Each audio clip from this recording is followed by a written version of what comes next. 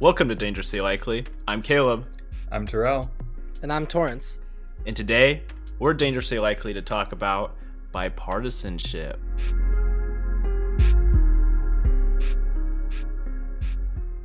Let's go above the fold with this week's headlines.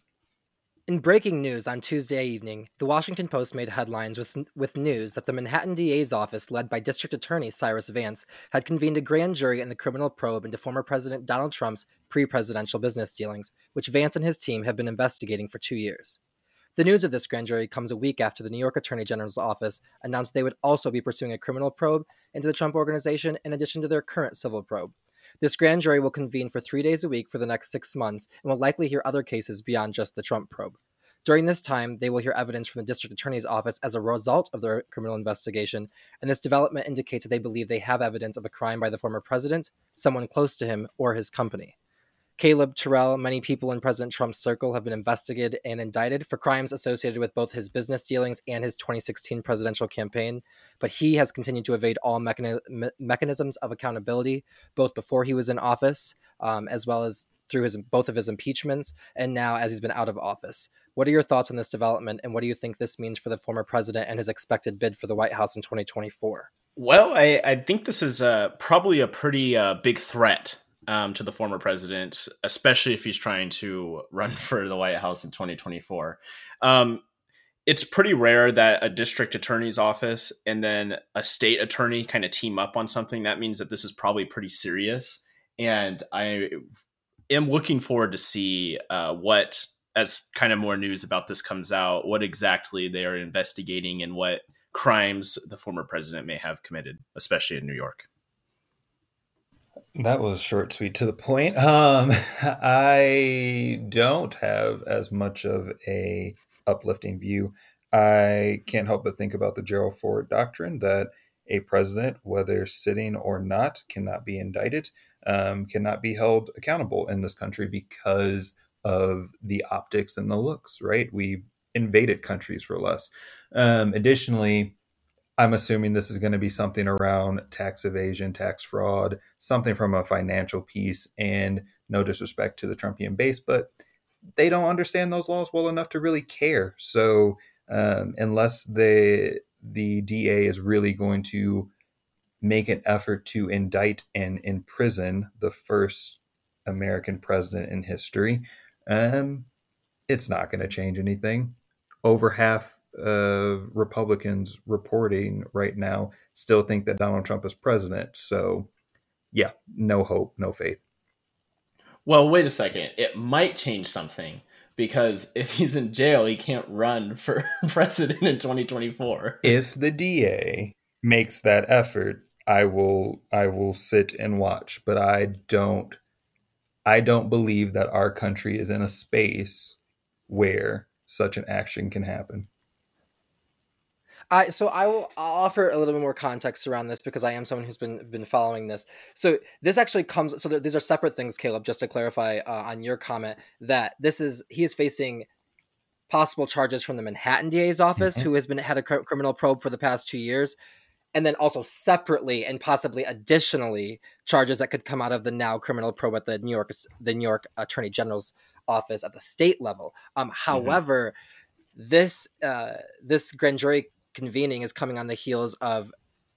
So Cyrus Vance is obviously a very well-known DA. He does not play games. He's not someone who actually goes to a grand jury unless he has the case. He is an attorney well known for having the case and getting his indictments if he's bringing it to a grand jury. But this is after him winning the case through the Supreme Court and getting access to Trump's tax documents. So no one has ever before, no one in government or in law has ever had this much information about the Trump Organization's financial dealings. So not ever, both in his all 6 bankruptcies before through now. So I think that just one from who it is, Cyrus Vance, who has a storied career of having great integrity, but also not doing frivolous lawsuits and not pursuing frivolous indictments. Absolutely. But also that with the new evidence of his tax documents that they got access to, and now this coming months after that, I have a feeling that this is likely going to come, maybe not in charges for the former president, but perhaps people in his circle or his business. I agree, and again, to my point, I think it's a three-legged stool. Let's say I think that we are not a country that has a precedent or is able to set a precedent for imprisoning a former leader. We also, I expect this to be tax evasion, at least to some extent, and that as a charge in this country never really sets the stage of something like murder or a grand theft of sorts. Even though this individual is stealing from the U.S. government, average Americans just don't care about those type of charges. And finally, I don't know though. When it comes to tax evasion specifically, I mean, think that that's where his base could Blade. have an issue. What's his name? Blade. Wesley Snipes. Look at Wesley Snipes. Arrested for tax evasion. Served his time, got out, back in movies. No one even cares. He's actually the butt of a lot of jokes. Trump is already the butt of jokes. I just don't think it's going to change for him. And for the last point, the third piece, right, is over half of Republicans still believe he is president. They still think he won the election. They are still in the mindset that everything that's happening to him right now is a Democratic attempt to smear him, to make him illegitimate, this and that. The narrative for him is set where he, in my opinion, is like Harry Potter underneath the cloak. He is unseeable, untouchable until he decides he wants to be. I think it's somewhere in between both you and Torrance's idea, because I think some people will care, but I don't know if it'll be enough. Guys, the man's working with 46% of the vote. I mean, context matters. Also, it's not that I think I know anything. I just simply think that the evidence points towards something being different than in the past. That's all really that I believe. Because no one's ever gotten this close to possibly indicting him. I'm interested to see. Also, we already know what's in his tax returns because the New York Times reported it. I mean, I don't know if y'all read it, so I don't want to project that. No, you're right. But that's all, the fake news media, as his base would put it. Yeah, and that's what's going to be reported through the DA. Like, I really genuinely think that for a person like yourself, Torrance, who understands law and is a part of the legal profession, and I respect immensely, yes, this matters. Myself, who follows these things, Caleb, you, for people like us, this matters. But when I think you get to the crux of it, when you get to the real people who matter, not the real people who matter, that's an inappropriate way of saying it, but the ones who vote on that side for him, I personally feel that you will find they don't care. The narrative is set that anything that hits him is just a smear. If he comes out and calls it fake news, they're going to cheer. And I just don't have faith that our judicial system will actually indict a former president. But I think that's fair. And one last thing before we move on, I don't know if the expectation here should be to convince his base that he's broken the law or that he's a bad person. I mean, if that base shows up, he will win another election, more than likely. Yes, maybe. But also, if there's an indictment here, that's going to be spelling trouble for him no matter what, even if the base doesn't care. Torrance is chopping at the bit, so I'm going to let him get the last word. No. Actually, I have nothing else. It's not something. I mean, like I said, I don't think I know what's going to happen. I simply am looking at the writings on the wall, and I'm like you. I'm waiting to see what's going to happen, to see if Cyrus Vance is just the only thing that I think I have is really understanding his career and the cases that he's argued before, and that he is someone who's about justice and pursues what the law tells him to do. And if the law points him towards, and his investigation points him towards indicting the president and presenting evidence to a grand jury to do so. Now, will the grand jury decide to do so? That's the real question. But I think that he is someone who believes he has the evidence if he's bringing it to them. Also, let's not forget the DOJ can still step in at any point in time, as they are currently appealing a decision from a court to release the documents for why he wasn't charged with obstruction of justice. So just other context to add into this as well. Jumping on to some global news, per BBC, the UK warns of a tardigrade famine in months. Populations in northern Ethiopia are in a catastrophic situation as conflicts continue to take on the region. Destruction of their infrastructure and farming tools have continued to impoverish the region and lead to some real hard opportunities for them to really exist and live in their area. Special Envoy on Famine Prevention, Nick Dyer, highlights a growing health crisis as well that poses an equal threat to their starvation. One noteworthy thing that I saw on Twitter, per CNN actually, is that British Black Lives Matter activist Sasha Johnson remains in critical condition following a gunshot wound to the head. Police remain in the early stages of their investigation and have yet to find any evidence that point to this being a targeted attack. But it is noteworthy that Sasha was found not too far from a house party, and a lot of members of the Black Lives Matter movement in London have highlighted that she's received some significant threats to her life and to her safety. Many in London are starting to call for accountability and transparency as the police continue to work through that situation. Lastly, like I've highlighted before, I really appreciate taking some time to just highlight what's going on around the world. And I think most notably, something that Caleb, Torrance, and I have even talked about is this current situation with the EU and Belarus. Back on Sunday, if I remember correctly, an airliner was flying over Belarus and was forced to make an emergency landing due to reports of a bomb threat on said plane. The Belarus government sent in fighter jets to help bring them down, and as the plane descended and landed at the capital, what was interesting is those reports turned out to be false, and the Belarus police actually, or their government, actually moved in to go on board of that aircraft and arrest the former editor and former founder of an opposition blog due to his critiques of the government. So, in response, the EU has actually been pushing for EU-based airlines to avoid all Belarusian airspace as we move forward, and it's becoming a growing issue for the already struggling bloc following Brexit.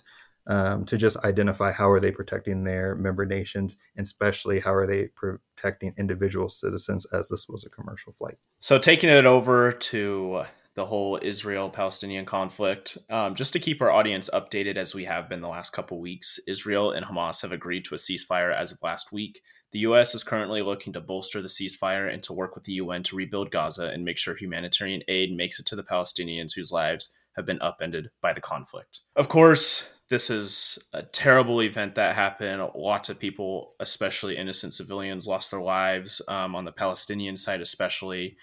And our hearts go out to everyone that was affected by this or family that has been lost in this. Quickly, Terrell and Torrance, do you have anything you want to say about this conflict or any takes that you want to make with the ceasefire and what the U.S. is doing? Yeah, I would like to take the opportunity to, just because I haven't been here to discuss it over the past 2 weeks, but obviously this is a great thing that there's a ceasefire, and I do applaud the Biden administration for their quiet diplomacy. I myself was having a lot of frustrated feelings with the way that he was handling the conflict, especially the public facing comments and the press releases out of his administration. But I think that after his remarks at the press conference after meeting with President Moon from South Korea, where he addressed some of the conversations on the background of that diplomacy. I think that he kind of put a cap more on the way that he's going to go about his diplomatic style, which I think does not break with how he has done it for the past 50 years of his career. However, I think that he can improve in the way that he had his public facing comments were too appeasing to Israel. I mean, I think that in a number of the days throughout the conflict, that his public statements were emboldening them, and then also are stopping the UN resolution to call for an immediate ceasefire. Also, I think embolden Bibi Netanyahu, and so I think that I do applaud him for how his diplomatic style has handled this in the background in such a short period of rapid fire, because obviously this is a lot shorter than it was in 2014. However, I think that he's taking the right steps in wanting to be greatly involved in rebuilding Gaza and helping the Palestinian people, because he understands that when they are in need and when they are in strife, that is when Hamas has the opportunity to grow its power among the Palestinian people. But I'd like to see a more forthright posture from the United States and how we are going to push Israel to a specific two-state solution, because Bibi has moved away from a two-state solution, being pro a two-state solution, and I don't think that there is a solution without a two-state solution. I know that is the Biden administration's position on this as well, and I know that Secretary of State Tony Blinken is there right now and in pursuing those exact things. But I think that our public posture across the board and the conversation has to be more nuanced in our public policy debate, in our foreign policy debate. Absolutely. But yes, happy to see the ceasefire.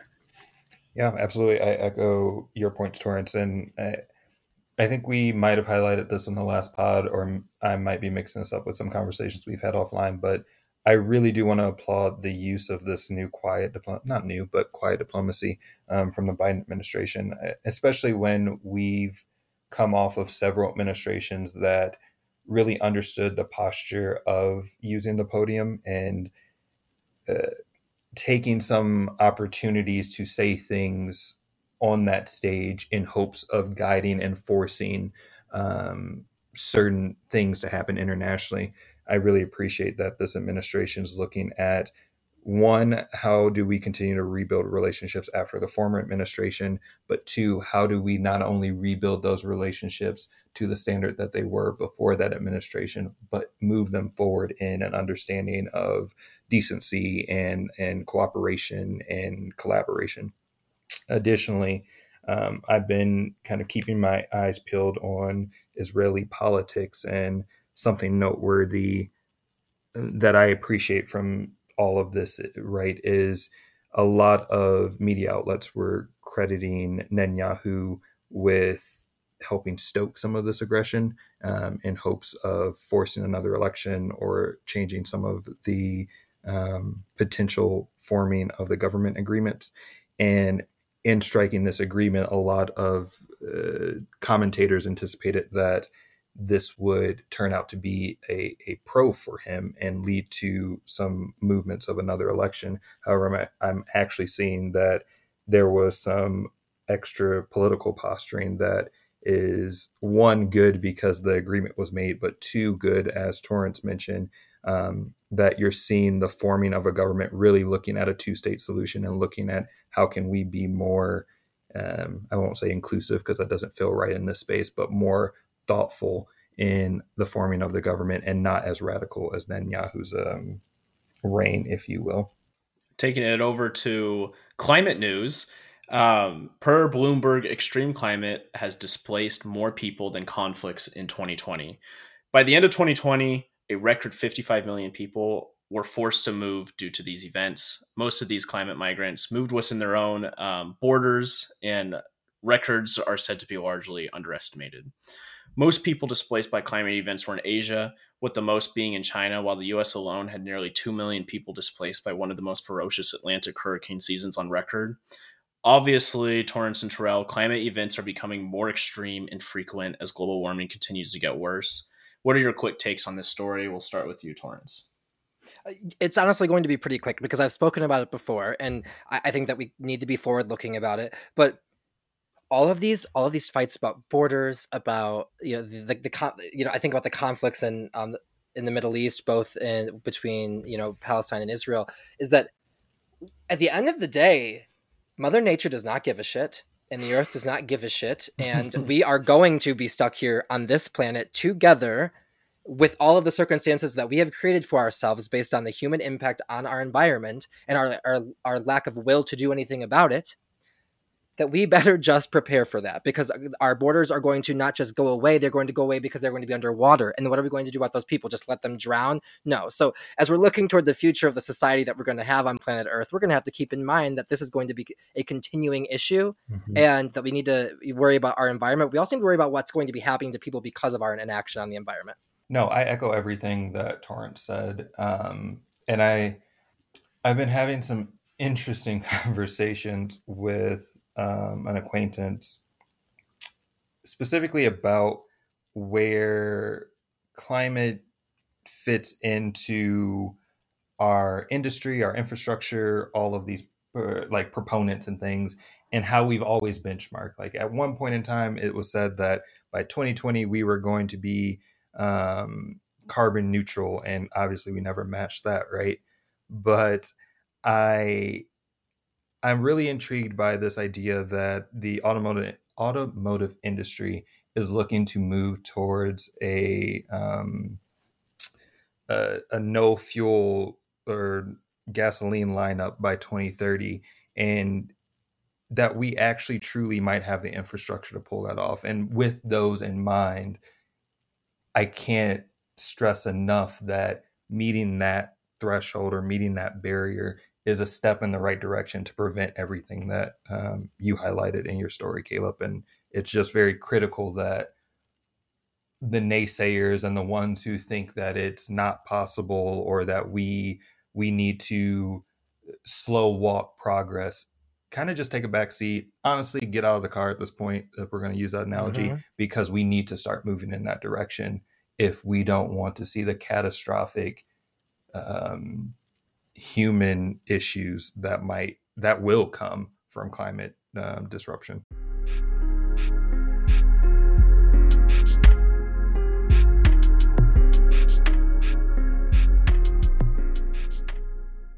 So, guys, politics lately has been a lot of will they or won't they with bipartisanship between the legislative branch, specifically the Senate and the Biden administration, who vowed both in his campaign and in his inauguration speech to pursue bipartisanship, but has made it pretty clear, though, since taking office, that he will not do so at the stake of possibly not meeting the moment with the actual right policies.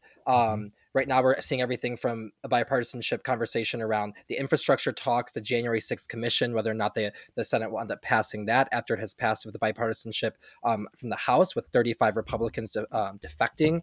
And then down to actual bipartisanship in bills from like Senator Joni Ernst from Iowa and Senator Kirsten Gillibrand from New York that is looking at sexual assault in the military. But most of the conversations around bipartisanship, or the lack thereof rather, have been in regard to the January 6th commission. Like I just stated, it did pass the House with 35 Republicans voting for it, but that was after the House Minority Leader, Congressman McCarthy, came out against it after originally being for it and actually deputizing Representative Katko from New York to pursue what they wanted in this commission. And then also now with Senate Minority Leader McConnell coming out against it, we know that it, again, like every other piece of legislation that we want, faces an uphill battle in the Senate because of the filibuster.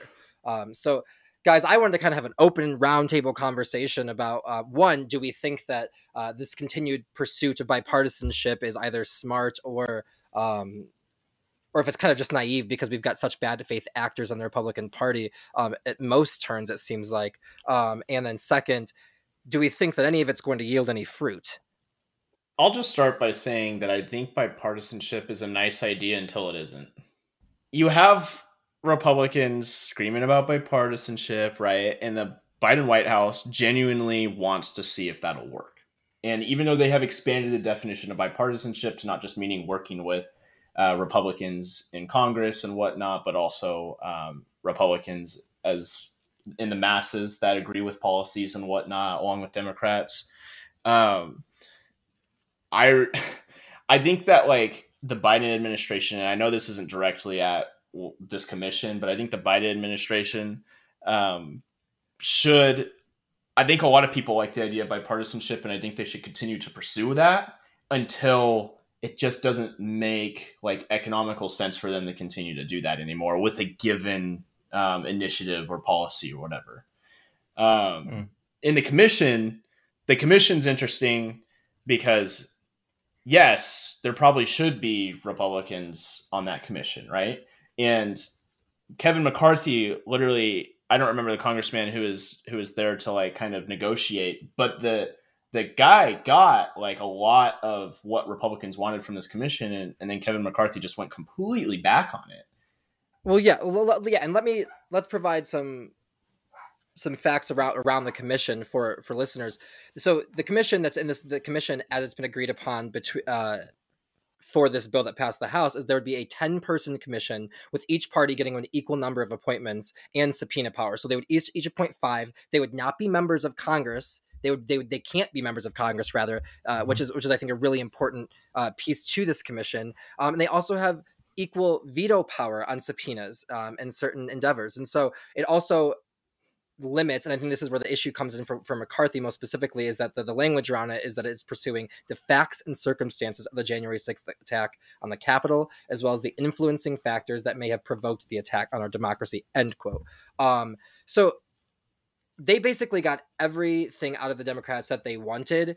I just think that they realize that this is not good. This is not good politics for them when it comes to the midterms. I think that McCarthy himself would be worried that if they're following the facts, that they would have to subpoena him to testify about his conversations with the president on January 6th. I also think that it would be it's going to be wholly it's going to be a huge political issue for them for us to relitigate what they said the day after January 6th about the president's liability in the insurrection to now. And I think that that's why they want to vote against it, not necessarily about anything else. Like Terrell said, their base believes that Donald Trump is still president.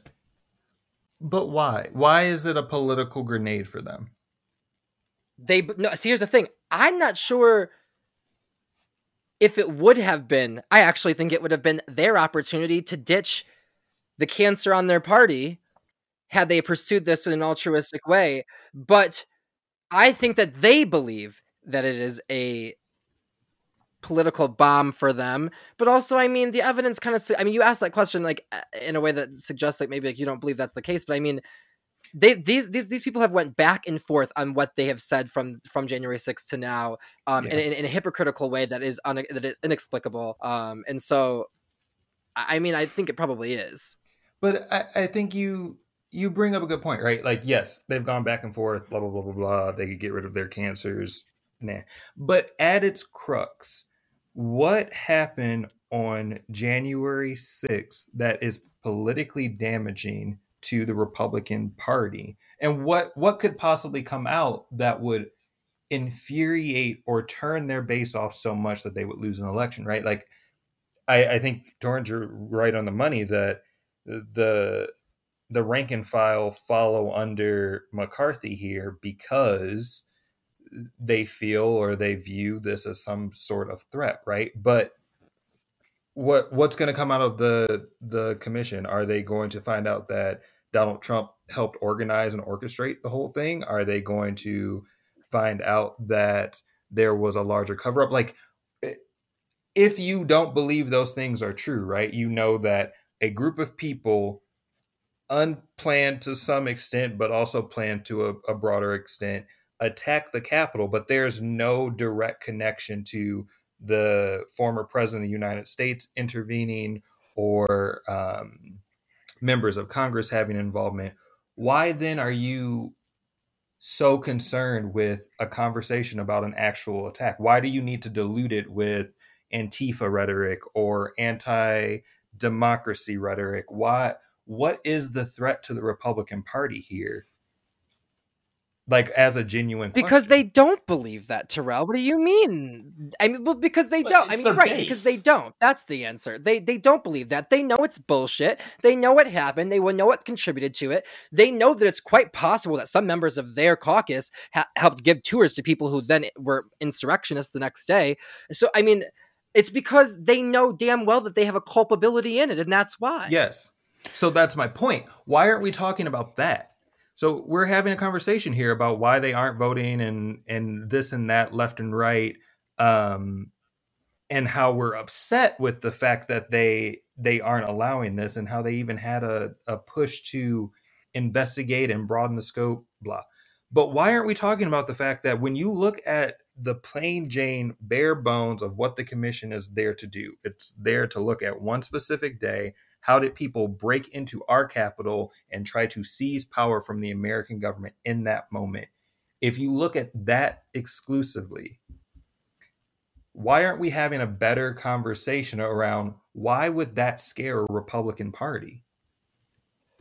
Well, I think that we are having that conversation. I mean, I believe that that's the conversation that I'm having. It's one that we're having. It's the one that I'm seeing covered on the media, because I mean, I don't think people are buying these arguments that they're making about the commission, because it's just simply not true.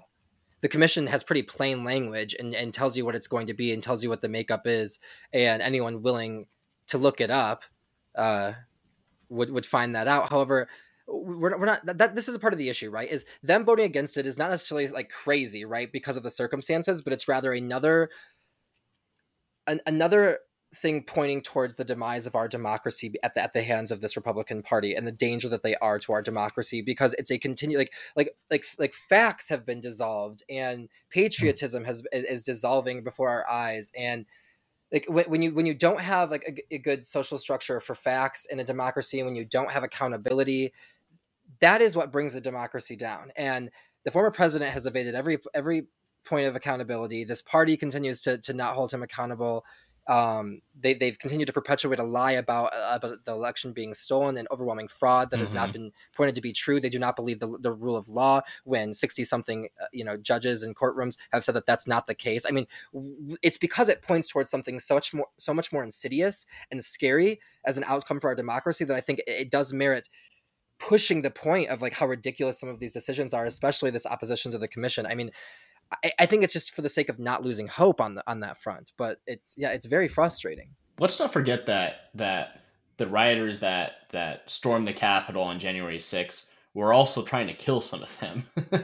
They wanted to kill Mike. They wanted to hang Mike Pence, and they wanted to kill Nancy Pelosi. Exactly. That's just where the Republican Party is. It's their base. And Kevin McCarthy and a lot of other Republicans, but as a leader, Kevin McCarthy continuously falls prey to the base. And so that's why you see Liz Cheney being ousted from the party. That's why you see him suddenly turning around on the commission out of nowhere. I think where I'm coming from here is this shouldn't be politically devastating for them, right? If you look at the bare bones, what it is, investigating what happened on January 6th should not be devastating. But I'm not so sure about that. Yeah, I think I disagree with that. Tucker Carlson can go on air and talk badly about Republicans and get them all voted off. But this is my point. So and maybe I'm just starting to move into the centralist lane in here, but here we are. We're saying that the people who attacked the Capitol are the Republican base, and we're giving that label, which is fair, as they were all wearing MAGA hats. But 2 months ago, we were making an argument that maybe the Republican Party was on the crux of a split. What if we allowed that narrative to change and stop calling it and stop hammering it as that's their base, and we call them what they are? They were crazy. They were insurrectionists. They were this. They were that.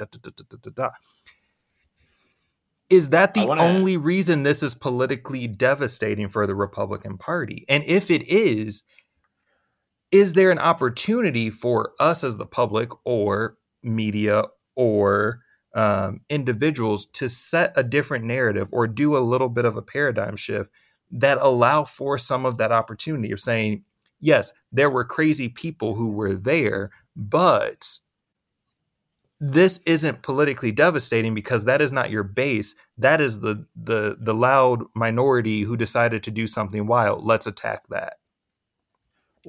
Well, I want to clarify that I wasn't, when I say that this is the Republican base, I wasn't saying necessarily that the insurrectionists are the Republican base. Well, some of them are part of the base. Not all of them probably think the Capitol. Not all of them would go to the Capitol and storm the Capitol. But my point is that a lot of the Republican Party, the base of Donald Trump, believes that he is still the president and furthers this big lie that the insurrectionists were there in the first place for. that's my point of what the base is. So I think it could be devastating to an extent, depending on what the commission does. Right, and I think that a lot of this has to do with them protecting being primaried more than anything. That they have to, like, the base is consequential enough. The Trump base is consequential enough for them to lose a primary. Now that could be, I think, an incredibly stupid decision for the Republican Party in that regard, because when they've done that in the past, and a lot of seats that person who won the primary and beat out the incumbent has turned around and not won in the general because of how far right they are. However, I think that we're in an extremely volatile political climate right now, and I think that I think people don't know what to do, because they're seeing, like, I think that what's happening in the Republican Party right now and the continued support for Donald Trump and for the big lie, I think, is a confusing signal for anyone who may be opposed to the MAGA wing of the party, but doesn't want to lose their seat. But we digress. Yeah, and also quick update. I know we're focused on the House right now, but Senator Murkowski has come out in favor of the commission in the Senate, so there's some progress there. I guess I'm just so has Mitt Romney. I guess where I'm struggling specifically here is I feel like this is their scapegoat. We're quick to say this is politically devastating for the Republicans if it goes forward. We're quick to say that they're going to have to investigate their own base. And I have no love lost for McCarthy, and I don't give him any relishes. But when it's addressed like that, when you are the leader of the party, or one of the leaders of the party, how then are you supposed to move forward appropriately if the narrative and the headwinds are all directed at you to say, well, yeah, you're investigating your own. It's inherently going to be damaging. Your job is to try not to do that. I guess I'm struggling here of how do we get to the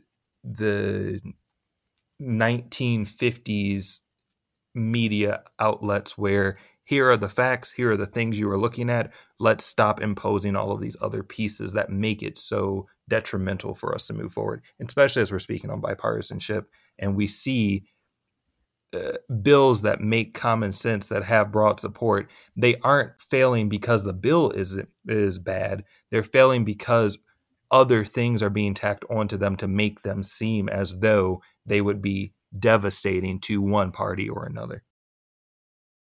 Who's going to attack me first? I'm ready. I'm waiting. I just don't disagree. I don't agree. I just don't agree with that assertion, because, like, I think that you frame it in this way that suggests that like these are not the arguments we're making. This is the analysis of what, like, of their deflection of it. Yes. and their BS. Like, I don't think that, like, those should be taken into account, right? Like, I do think that the more intelligent perspective for our position for the Republican Party to take would be to root out these extremist wings of the party. Like, like, I do think that, like, pursuing the truth is what is right, and usually what is right should be, like, politically advantageous. But I think they find themselves in a different political climate, and I do find it to be BS. But I don't think anyone's making the argument to justify these excuses for them.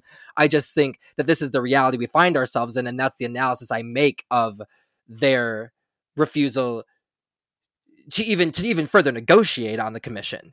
I think that's just what makes it so blatantly political. I'm not saying that that's an excuse. I'm saying that that's my analysis of the situation, is that they are making it political for the sake of evading it. And to qualify, I'm not saying that we're justifying their excuse. I'm saying we're giving them room to make said excuse. I think that that they have the space. I don't know that we're making it for them. Even if we were, though, I really see the Republican Party as one that will make the space if it needs to. It always has, to justify its own actions. They've continued to for the past 5 years. That's not exactly, longer than that, really. Also, Trump has said he does not want the commission. So, I mean, that's what their freaking king, their chosen one, has said. So I'm sure that's what they're going with. Remember, a ton of their base believes he's still the president. Like, their decisions are going to be driven by a lot of that. And again, maybe I'm just giving the Republican Party a lifeline, but if that is where our society genuinely views the current landscape, right, is Trump doesn't want this because Trump knows it's going to investigate the people that support him. As a narcissist, of course, he doesn't want his followers to dislike him.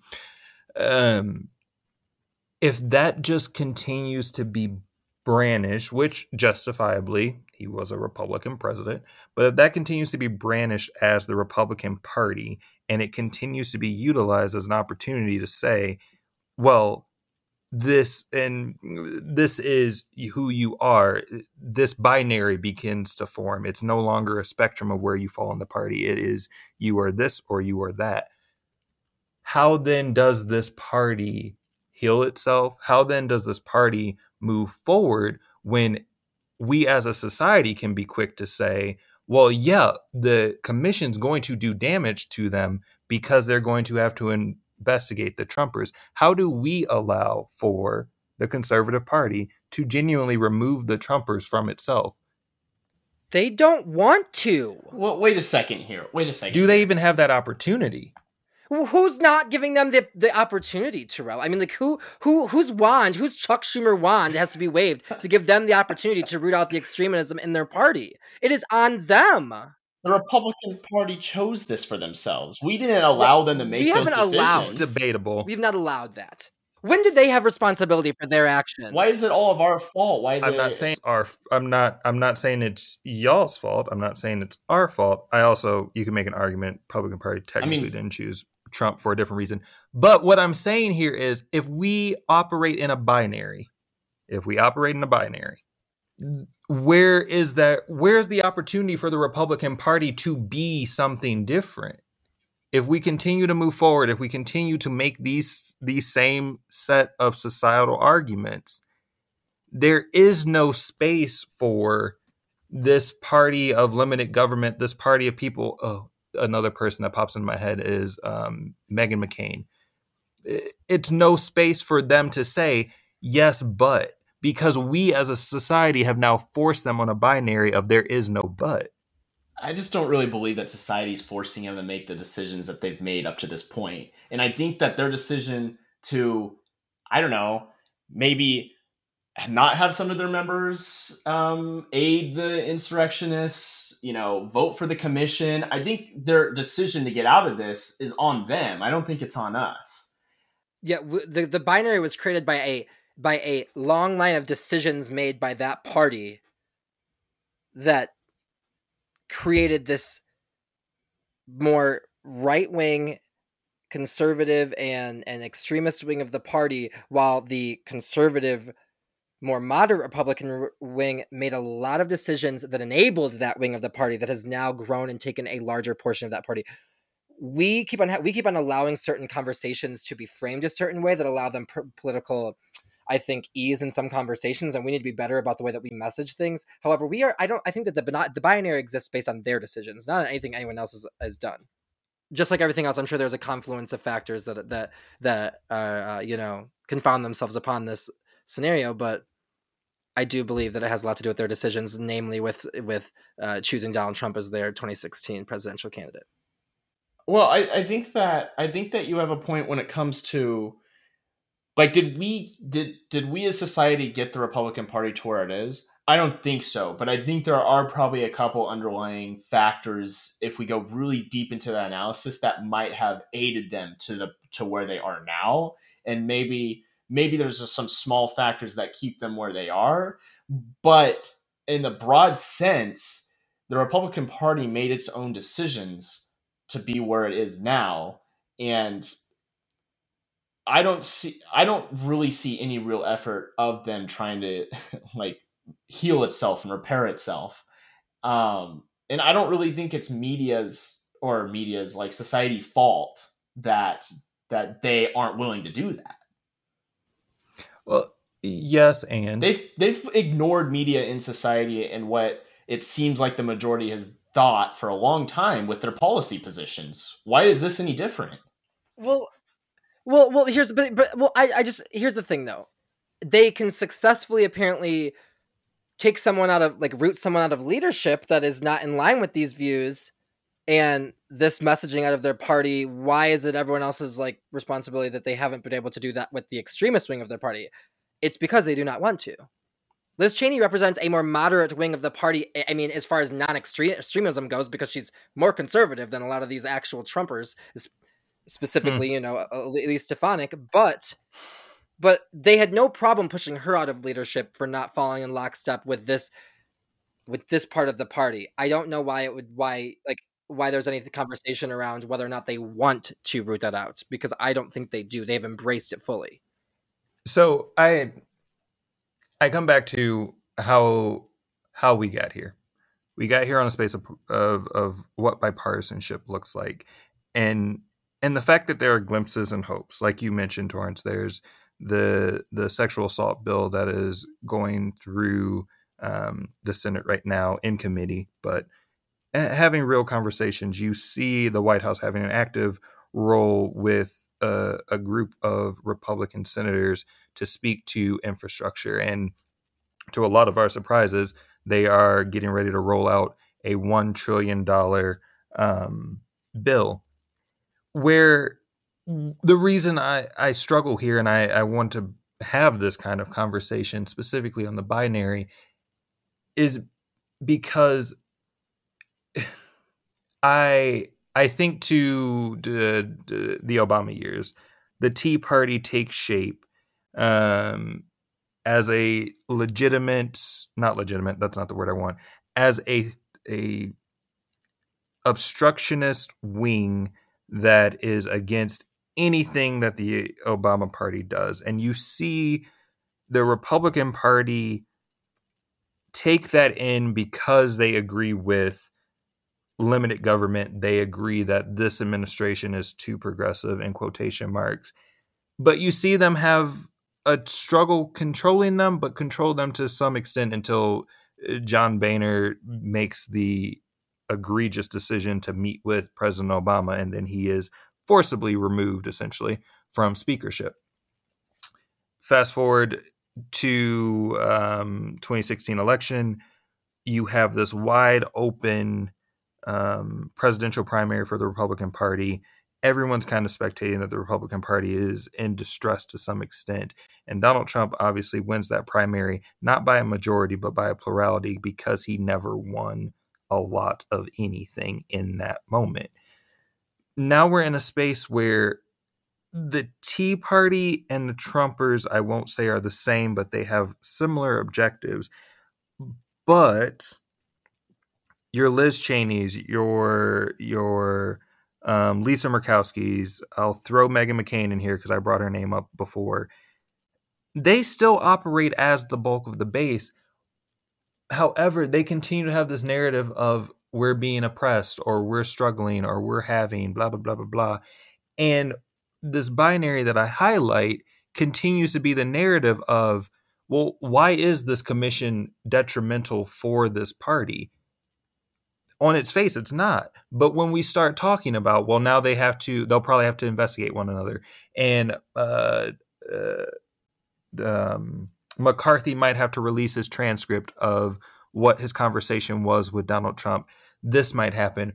We start setting it up as if you can't have that moderate party, not because they're not allowing it, but because we as a society just don't have the functionality to see the Republican Party as more than just the Trump wing and then the not Trump wing. It's the same thing that the Democratic Party has always hated from the Republican Party of, you're either a progressive or you're a centralist that the progressives are going to force out. And we struggle, and we have a conversation of how we hate that narrative. We hate how it tanks some of our policies. We hate how it has been used against us in multiple cycles. I feel like we're starting to do that to them. I'm not saying it's inappropriate, but I do think that it's causing the issues that we're seeing with bipartisanship.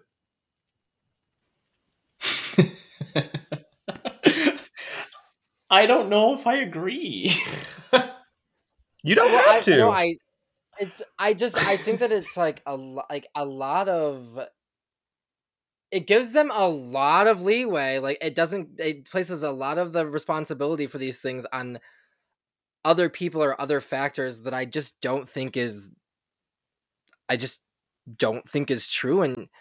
And traditionally the progressive wing has been more pushed out of the Democratic Party than the moderate wing until as of recent politics.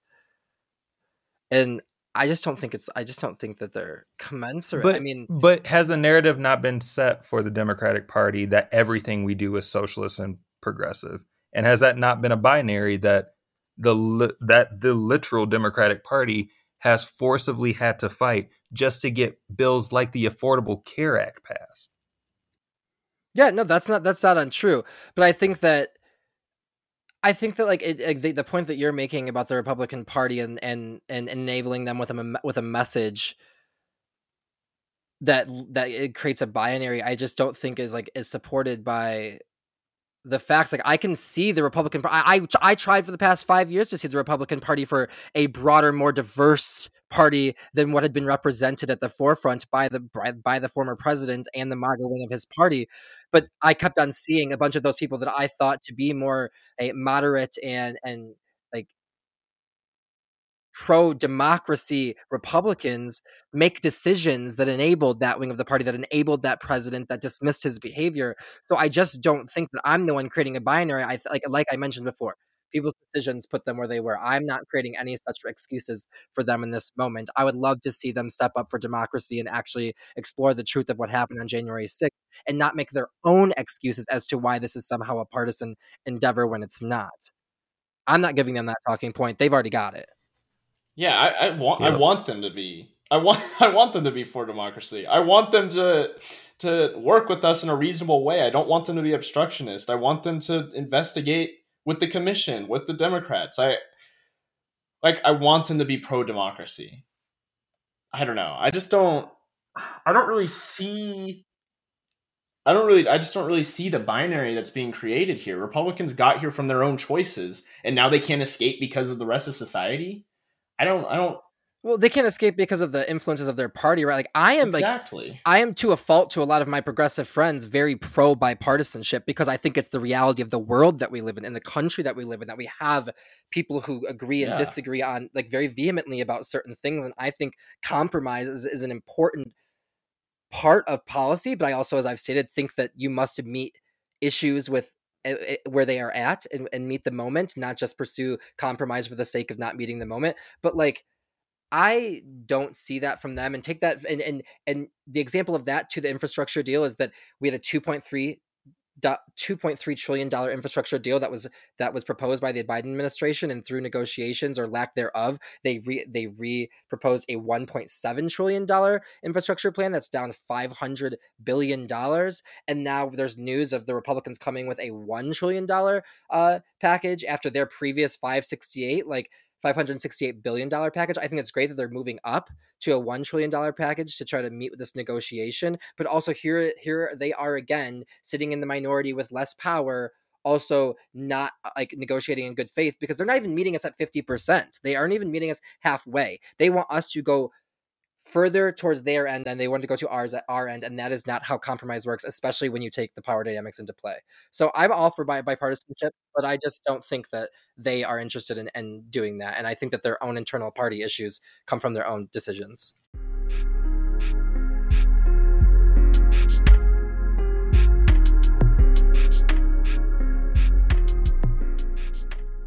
All right, take us on tangent, Caleb. Okay, everyone. So last night, which we're recording on a Tuesday, so this would be Monday. Last night, I was listening to my hometown city's council meeting for nearly 5 hours straight. Oh, no. So my hometown, I always tell people I'm from Coeur d'Alene, which I pretty much am, but there's this little suburb in its own city named Dalton Gardens that I'm really from. And Dalton Gardens is really defined by most people have 1 acre or more pieces of land, and it's like a rural lifestyle. That's what it used to be. Like 50 years ago, it was mostly agricultural, and there's only about maybe 3,000 people at the most that live in this suburb. And I've grown up there my whole life. There's an elementary school in it, Dalton Elementary, go Dragons, woo. And And it's been a nice place to live. It's very close to not only the elementary school. I live a block away, but I'm only like 3 or 4 blocks away from both the middle school and the high school that I went to growing up. And Nice. it's always been a community that people kind of sought after because it doesn't have sidewalks and whatnot. It's pretty rural, but it's also a suburb, and people enjoy the quality of life there, and everybody's nice or whatever. Well, Boise, nice. Dalton, yes, Dalton Gardens has kind of taken a turn over the last few years. My mom was actually a city council member, so I might have a little bit of bias, but she was a city council member with some other folks about a year and a half ago. And before everyone was voted out, including my mom, there was a lot of like, we have some traffic issues from people from Coeur d'Alene going on one of our streets called 4th Street and whatnot. And 4th Street, to just go on a quick rundown, 4th Street needs repairs. It's falling apart. And so City of Dalton Gardens at the time applied for a federal grant, but the federal grant was kind of required them to have like sidewalks and whatnot in it. And they were working with them to not have sidewalks in it because people don't want that. They keep Dalton the way it is. And this group kind of forms, and this isn't the entire story, but it's a lot of it. This group forms called Save Dalton, and they basically spread this thing that we already accepted the grant, and we're going to have sidewalks, and we're going to become a city, and we're not going to keep that rural lifestyle that everybody wants. Spreads this huge lie around. Successfully, about 6 months before the actual election, successfully recalls. I think it was only 2 of the 4 council members and the mayor, so there's only 2 people left on the council. In Idaho state law, with quorum and whatnot, means that the governor has to appoint at least 1 other council member. So the governor actually appointed a council member. And then the rest of them got voted out when the actual election came on. And the people that were voted in were these Save Dalton organizers. A little long-winded, but long story short, year and a half later, they've created such a toxic environment that everybody that is paid in the city that isn't a council member has quit. Oh, wow. And the city is at risk for shutting down. And when that happens in Idaho, you can be annexed by other cities. And so I listened to almost like 100 comments last night. I think there was like 200 or 300 people that went to City Hall for this meeting last night, basically asking for 3 members, the ones that have created the toxic environment, to resign. And before the meeting, the mayor and one of the other city council members talked to the Coeur d'Alene Press, the newspaper up there, about how toxic these members were. It's just an absolute disgusting mess. And honestly, I don't really support any of the council members, but there's 3 in particular that are especially bad and just cannot seem to understand how government works. It's all about their own self and political agendas that they have. And basically my tangent is that my hometown is a mess, and it's weird that like it's a weird microcosm of where I feel like the country is. And I didn't really think that a little tiny place that's just a suburb that has less than 3,000 people in it would just become so divisive and so unorderly and unneighborly. And it's just really upsetting to see. Idaho politics continue to confuse me daily. Take us on a tangent, Torrance. So for my tangent this week, it is a little more personal. And as a preface to this, I just want to disclose, like, I do work at the University of Notre Dame. I am actively and heavily engaged in the diversity, equity, and inclusion work that's being done on campus. And I also am I'm a leader on the steering committee for our LGBTQ plus and ally employee resource group on campus. So I'm heavily embedded in a lot of these conversations around this issue. But I'm also friends and have worked with on LGBTQ plus inclusion on campus with one of the authors of this letter. And today just published, actually published yesterday on LinkedIn, and then has been picked up by a few websites, including Yahoo News, of 2 Notre Dame MBA students, so Masters of Business Administration students, chronicling their experience as LGBTQ plus members of the community at the MBA school at Notre Dame, and the institutional discrimination that they faced as leaders of the business school's LGBTQ plus and ally group. Now, I was aware of these instances of discrimination when they occurred because I am friends with Eric, one of the authors of this letter. And in this letter, they write it out of a responsibility to tell LGBTQ plus prospective candidates for the MBA school to consider going elsewhere for their MBA experience. And I've been really disheartened. I mean, like, I know this was the case, and I just continue to be really frustrated and disheartened by this situation, and by this experience of my friend and other fellow students at Notre Dame, just because uh, I believe in the work that we're doing there on this front, and as far as leading the a lot of the conversations around LGBTQ plus inclusion or on campus.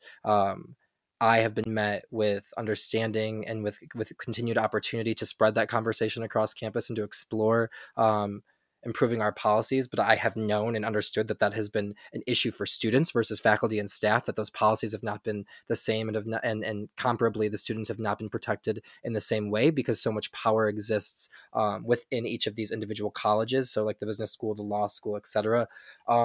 And in specific moments, our faith, our Catholic faith, has been used as justification for not allowing greater latitude and freedoms for these LGBTQ plus identified groups on campus. And I take great issue with that. I take great issue with it, just period, ever anyone using faith as a justification for discrimination or hatred even further. But I have been really embedded in the conversations about our faith, the Catholic Church, and the LGBTQ plus community, and the hypocrisy of the discrimination based on perceived sins, and the disparate disparate treatment of people based on sins, in the way that we do not treat other populations of sinners, quote unquote, the same way that we treat the perceived sin of homosexuality. And it really just frustrates me, because it is it's dishonest, it's discriminatory, it's hateful. And I really do call on the university, as well as specifically the deans and the administration at the business school, to do better, to look inward at the experience that they've created for these students, and to not just release statements of platitudes, but to actually explore the opportunities and to access the resources on campus of people doing this work, myself and other people I know included, to actually engage in the conversations about ways that they can do better, and policies that they can institute to actually live up to the promise of the spirit of inclusion at Notre Dame, because I know it's possible, but I'm disappointed by the way that it's been handled thus far. And with that, take us on a tangent, Terrell. I think my tangent today is really stupid, but just how I feel, I guess. I've been having some frustrations with cancel culture lately. I think it's similar to the conversation we had today about bipartisanship, right? Well, I guess more so about the Republican Party and the commission, but I've really had issues with how society is handling itself, specifically in the growth of cancel culture and just this loose sense of what accountability looks like in the modern era.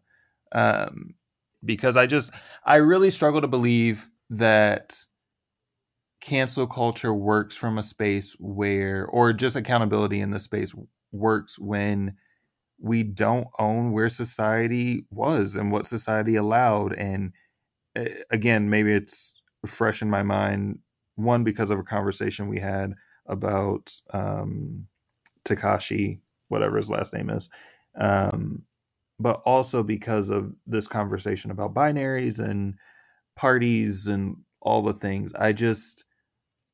I feel as though we've entered a place collectively that is not conducive to a productive society. And I don't know if I'm just reading too much into it, or if I'm coming from a space that is tunnel visioned. But with celebrities like R. Kelly, specifically R. Kelly, that went through a legal trial, that there was a video, all of these things that proved why that individual should not have been supported, only for society to turn around and continue to give them chart toppers after chart toppers. And then a documentary comes out in 2019 that results in his prosecution and rightful accountability. Where were we as a society before, and why are we finally there now?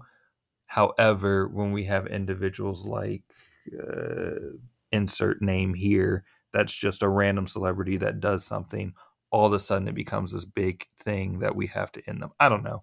This is where my brain's at. That's my tangent. I think it's a great tangent. I hate that echo everything you just said, and I also hate that nobody seems to give grace to people anymore for maybe making a mistake every once in a while. I think that like this, I sometimes think is as a result and a confluence of that we went so long without holding anyone accountable that like once people caught up to, and I don't want to say like use political correctness, but like caught up to the truth of our society and privilege and racism and homophobia and how not okay a lot of those things are, and not just those things, but a multitude of the way that we treat other human beings, that once we kind of started to agree in the masses that those things were unacceptable, I think that we rushed to judgment on holding everyone accountable on the smallest teensy weensy things and tried to be retroactive in a way that like almost no other like value or belief system really is, right? Like that we don't just decide, oh well, like now that we've decided this, everyone that's ever done it is in trouble for it, which I just don't think is productive, like to what you've said, Terrell. But like I think that it's an important conversation that we should have, because we are such fallible humans, all of us, that if we could keep this up, I don't mean to sound like very right wing when I say this, but who is safe at the end of the day then? Who is safe? Well, that's our episode. I'm Caleb. I'm Terrell. And I'm Torrance. And we're dangerously likely to see you next week. Wow, with